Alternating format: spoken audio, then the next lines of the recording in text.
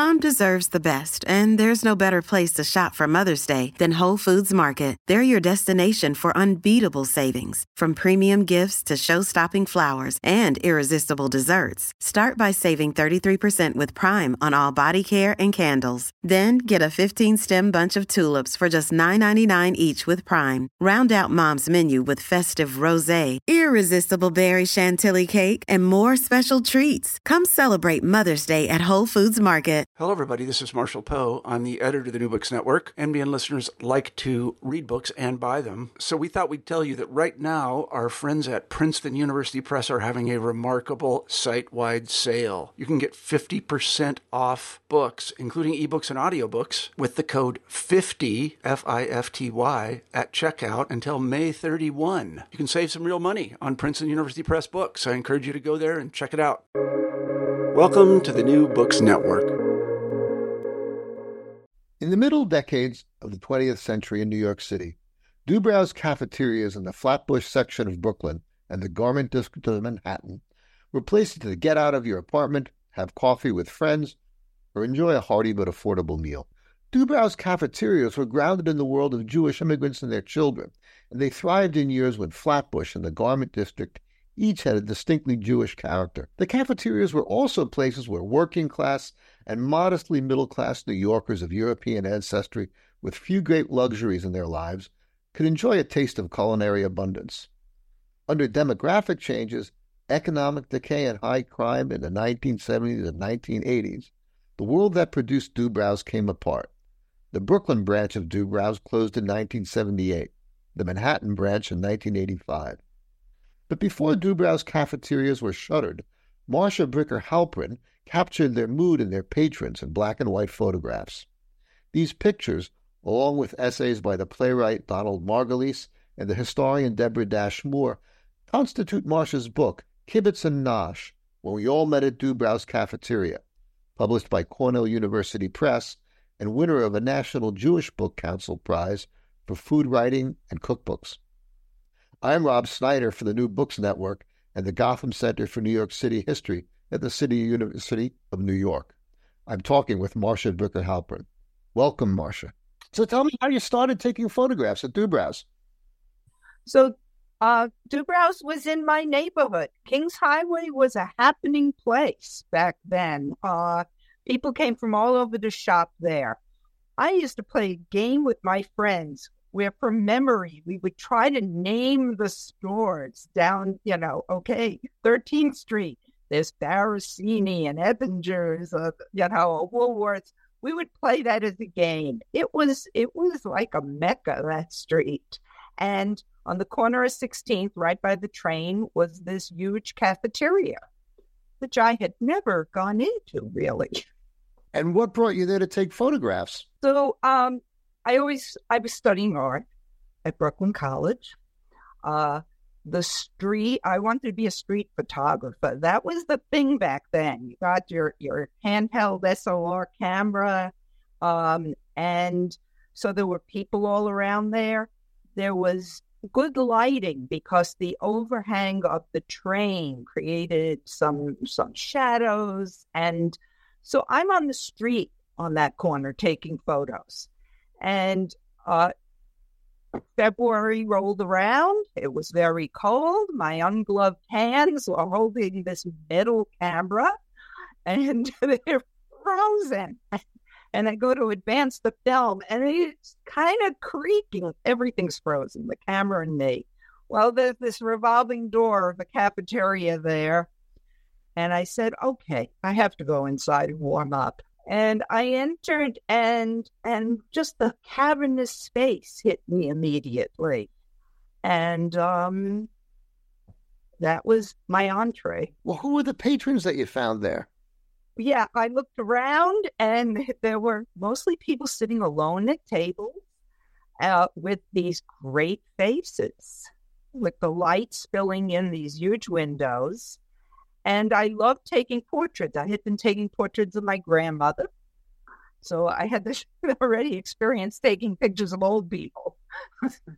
And there they were, a whole cafeteria full of them during the day. And And little by little, I took a few pictures. It felt like a comfortable place. It was safer than being out on the street. As you said, New York in the 70s, I was afraid of my camera being snatched or something. What did your owners say when you started taking pictures? Nothing. They ignored me. That was good. Could you say a little more about the ethnic mix of the people who were there? So when I first went in and during the day, there were older people. The Over 80 Club met every morning at 10 a.m., bunch of guys. And some of them were Jewish, some were Italian, other Eastern European. It wasn't 100% Jewish. The neighborhood was really a mix of Italian, Jewish, and Irish. And those were my friends going to school and growing up in the neighborhood, kind of a mix of those. And they all came to Dubrow's. The food, it did have some Jewish food. So, Belinda's and gefilte fish were on the menu. But so was a ham sandwich. So it appealed to everyone. Any Black or Puerto Rican customers when you were going there? Customers, I don't have any pictures, I think, of customers. But the staff that bussed the tables, that worked behind the counters, was a complete, education in geography, because people were from all over the world, Afghanistan and China and other places. And they really wanted me to take their pictures. Huh. Because I think they would send them home. They would strike these remarkable poses, very, proud poses. They'd have their paper Dubrow's cap on and would strike this pose. Sometimes they wanted to be in groups with the other workers. I think they sent those pictures home to their families, or to show, here I am in the new world, and they especially wanted to take pictures with the boss. What kind of camera were you using in these years? My father had taken me to Willoughby's Camera in Manhattan, 32nd Street, and they put out a few cameras. And when I picked up a Pentax camera, it was just streamlined and just enough weight for my hand. It was just wonderful. Now, I just recently found out something very interesting, that was the camera that Paul McCartney from the Beatles picked. And he has photographs that he did. He was documenting the Beatles and they came over. And we used the same kind of camera. Any particular techniques that you use to take pictures inside there? Well, one of the things that I realized early on was I started going all different times, at night especially, and I couldn't use a flash in there. Two things. First of all, the first time I used the flash, there was this whole conversation that went on about how the lights are flickering in the place and they're going to go out. And these were the days when there were blackouts in New York. There was a famous one around those years, and people sought shelter in Dubrow's. So it caused too much distraction. The other thing was I didn't like the harshness of the light on the people's faces. So I'm shooting handheld, very fast film that you can Tri-X film, and I'm experimenting in the darkroom with ways to develop it so I can get all the detail in the shadow area. So I was learning a lot about photography as I was photographing the Dubrow's. Yeah. You mentioned in your book that in 1977 you were hired under the Comprehensive Employment and Training Act, also called CETA. What was CETA, and what did you do working under CETA? Oh, I did. So after this time of trying to be a street photographer, I was chronically unemployed. And then that program came about. I went to pick up you might enjoy this, my application from the borough president's offices. That's where they were distributed, one of the places.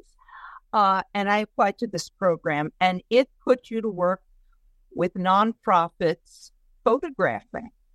My first assignment was out in Brighton Beach, working for a social services organization, photographing the Soviet emigres that had just started coming in those years. And they gave me entree to these people. I went to people's houses and worked with them. And of course, the boardwalk and the streets and restaurants and weddings. And so I did that. And then they gave me other wonderful assignments. And so for 2 years under that, I'm photographing constantly. How did that affect you as a photographer, getting to put in so much work so early in your career? I would photograph all day and then be in the darkroom all night. I mean, I had the energy to do that back then. I was immersed. It was such a wonderful program. I learned so much. I created so much work, which I have, and I'm just beginning to deep dive into those archives and unearth that work and see what's there. You wrote in your book that Dubrow was a penny university. Tell me what you mean by that. I would sit around with these people and, they would love, it's kind of like page 6 gossip kind of things there, I remember one day, now I kept a journal, so I remember a lot, but I went back. I have a little black journal where I wrote things down. And there's a whole thing about Eddie Fisher and wives and everything. I didn't know anything about this. I didn't care about this kind of thing in my early 20s. But, so they were talking about these things, and I was learning about that. They tried to teach me to handicap horses with the daily racing form. Those kinds of things. What kind of relationships did you develop with the folks there? I was very popular, I have to say. It got to the point where, I wanted to take impromptu pictures. I wanted to sit there, and if I saw somebody, some interaction, I wanted to catch that. But I started to walk in after a year or two photographing there because I gave out pictures to the people.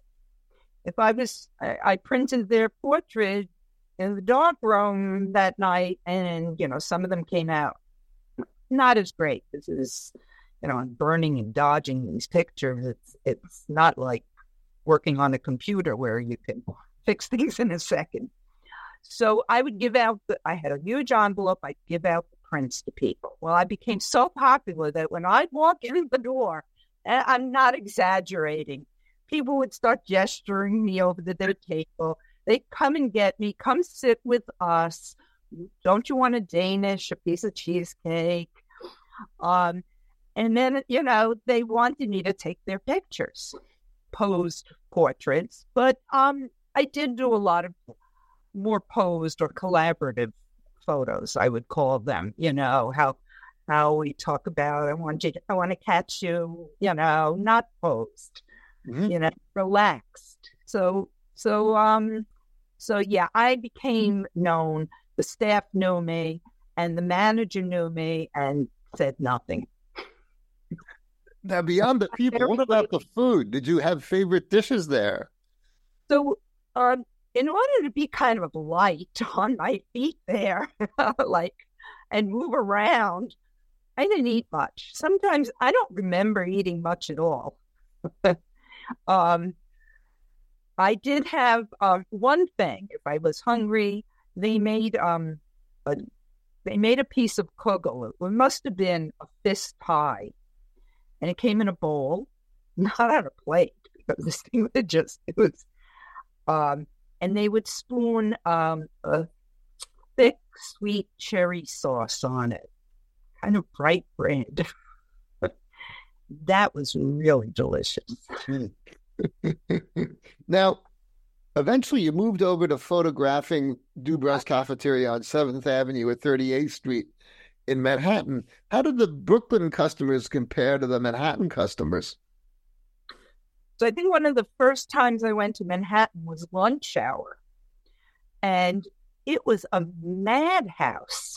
I was used to very quiet Brooklyn and being able to sit and move around. Every table was filled with mostly men at lunchtime also. Eating quickly, lots of cigar smoking. So it wasn't really a pleasant environment for me to sit around there. And they were people from the industry that came there. They all knew each other, making deals. A woman told me that the guys used to come back after lunch at Dubrow's back to the showroom, and she was the typist, and they would bring orders on the napkins from Dubrow's. So they're doing business at lunch hour, writing down orders on these napkins and then giving them to her to type up. So Dubrow's in Manhattan was really an office for the garment industry. It was the hub of the garment district. It was, especially at meal times, it was for the, it was a select group. So I didn't make connections there in the same way. It was a wonderful space, and I did meet people, and I did photograph there.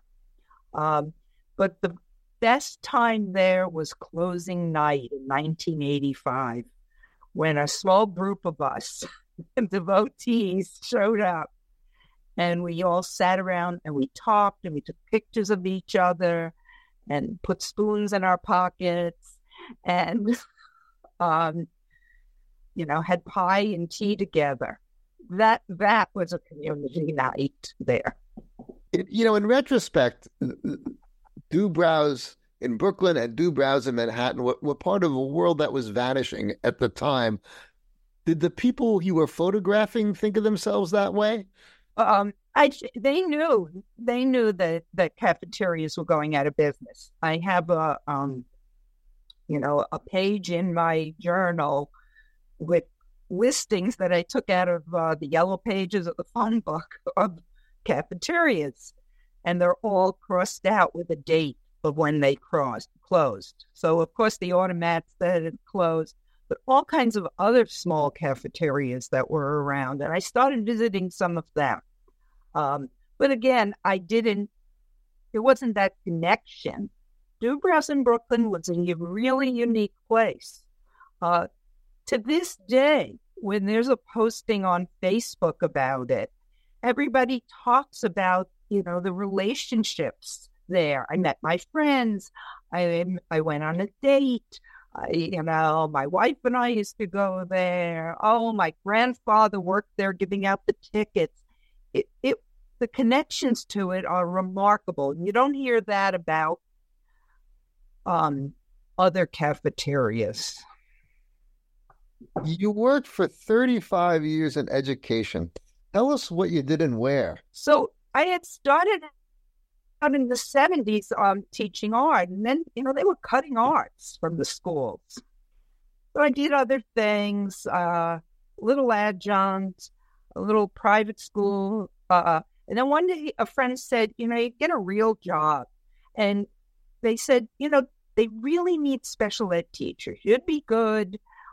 You can do this. And I went to a school. I had a license in art, but I went into this school for severely disabled students. And, it was a remarkable place. Maybe I thought I could photograph there, thinking back. But I took the job there, and I worked in special ed for many, many years.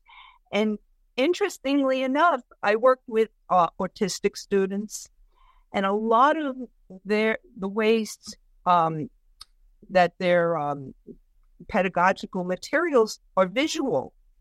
And I was always using photographs or art or something in my teaching, if it was math or science or whatever literacy. So I was really able to use my skills all those years. I always had a digital camera with me when I was teaching, from when they first started, half a megabyte cameras. So it suited me for those years. What led you to finally look at your old Dubrow's photographs after you retired? Well, I had been keeping those boxes very carefully. When moved or something, those boxes were just treated very carefully with my negatives.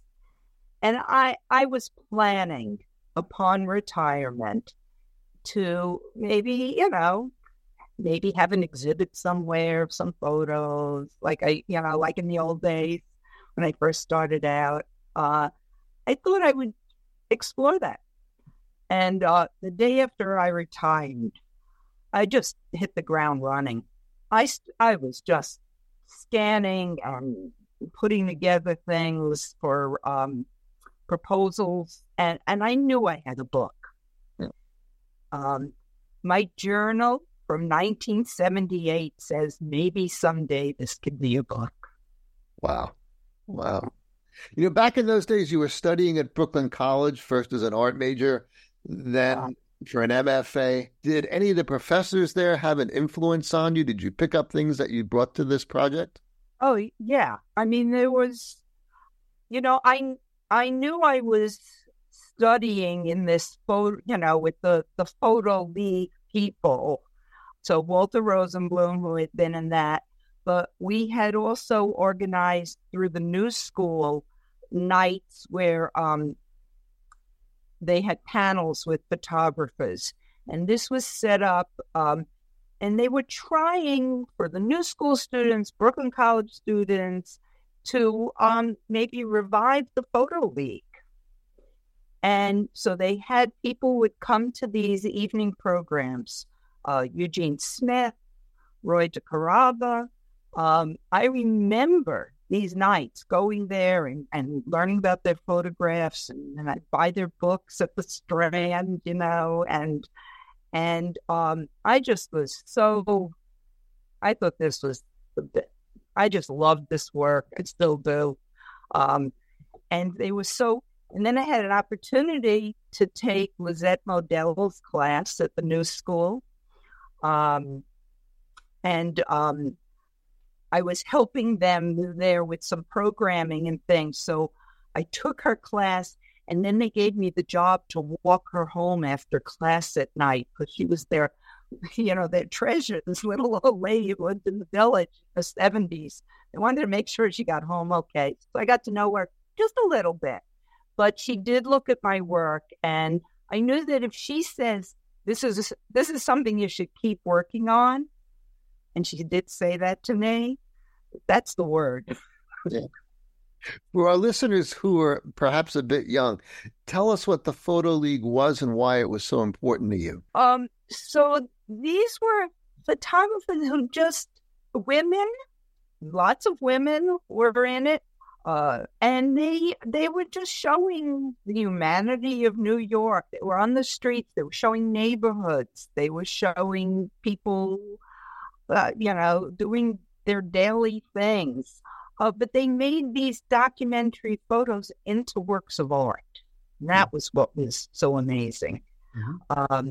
They knew about composition. They knew about lighting. And they structured these photos that are, at first glance just seem to be, some people sitting on a stoop talking. But they're much, much more than that. And that was my driving inspiration. It's possible to look at your photographs and get nostalgic. But I also found that the photos in your own story were great ways to measure the distance that New York City has traveled in the 50-odd years since you took these photographs. And I'm wondering, what are the big changes that you've seen in this city since you were doing this work, for better and for worse? Well, I think the biggest thing every time I take a picture is how many cell phones there are just all over all over that image. And it's just, the way photos are, it's just changed things a lot. You take a photo, everybody else is about to take a photo or has taken a photo or is holding, the gestures are just different as people walk. There's a cell phone in their hands. So that's in photographing. That's the first thing I notice everywhere. And of course, with the dissemination of photos, people don't ask me, "Oh, are you going to put it in a newspaper, or what are you going to do with it?" Now they're like, "Oh my gosh, it's going to end up all over the internet. Don't take my picture." Mm-hmm. That's a lot of people's first reaction. Mm. So that's a big change. The city, I think, is some places are still as interesting, and some streets are much more generic. And I just find when I see a storefront that's, the glass chrome, whatever kind, it doesn't appeal as much. But when I used to walk the streets, the storefront seems to be fascinating. But there are neighborhoods and places you can still find, that. I've been in Flushing photographing. The streets just amazing. Brighton Beach, the streets are amazing. I shot a lot under the Cedar program in Hell's Kitchen, 9th, 10th Avenue, for a housing organization. So I really got to know people in their houses, on their stoops and everything. And I go back there, and all those streets where there were, the small buildings are now huge luxury housing. So that's disappointing. But that's happened through time. The city's always changing. It's and things decay, and then they rebuild, and they'll decay again, I guess, someday. So, I try to capture what's interesting now. What particular neighborhoods are you working on now that fascinate you? So I actually had an opportunity to do Brighton Beach then and now. And so I've been back a few times. People are fabulous. I mean, I've gone into stores and different places. I've been able to hook up with a social service agency there, and I went to an event, a puppy therapy event for Holocaust survivors the other day. And so I'm getting to know some people there. I'm finding young people there that are interesting, that are working there, and their hopes for the future. Everybody has a hope for the future there. In the 70s, there were a lot of people there from the Soviet Union, a lot of Soviet Jewish refugees. Who are you finding there today? I'm finding people now from all over the world. I had to go and look up where Samarkand and Tashkent and Kyrgyzstan were. And, there are people there from the Ukraine, many people who came thinking they were coming temporarily to Brighton Beach, having a difficult time realizing they might not be able to go back, at least not yet. But you're finding some Russian dissidents even that have come over and are there. So it's a different group than before. Before it was the old people who had come earlier in the century from the same places, from Poland, like my grandparents had come there, and then there was the new wave, and now there's more new waves from other countries, and there's even And I haven't met some of them, but you see, there's people from Mexico. I met a Mexican rapper the other day I photographed. And there are people from Pakistan I know and different places. So the food there reflects everything now. Mm-hmm. To close, is there any advice you'd give to other photographers who are out shooting on the streets of the city? I think the advice given to me was, find a story, find a place, find some people, and go back. Every time you go back, it'll look different.